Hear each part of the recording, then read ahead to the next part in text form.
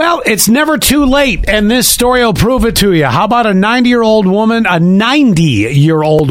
90-year-old, earns her master's degree in Texas. Congratulations to her. I hope you have a long and fruitful career with that. I'll still be working when I'm 90, according to what I just found out. A 90-year-old woman became the eldest University of North Texas student to complete her coursework, I should say, when she earned her master's degree in interdisciplinary studies. What the hell is that? Anyway, Minnie Payne. Anybody hearing a nickname for Allie when she comes back? Minnie Payne.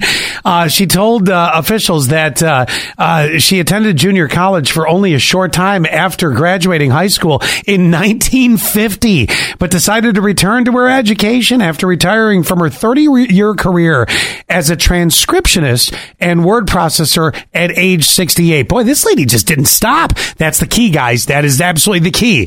She attended Texas Women's University, taking 3 journalist classes and business class at the campus.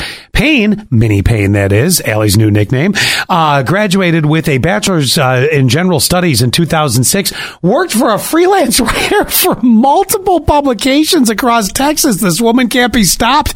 Payne moved to College Station to be closer to family and reunited with the school to pursue the master's of journalism degree, but changed to interdisciplinary studies. What is that? When some of her own online classes switched to in-person. Payne said she does not consider her education to be complete. God bless you. You know what, Minnie Payne? You keep going.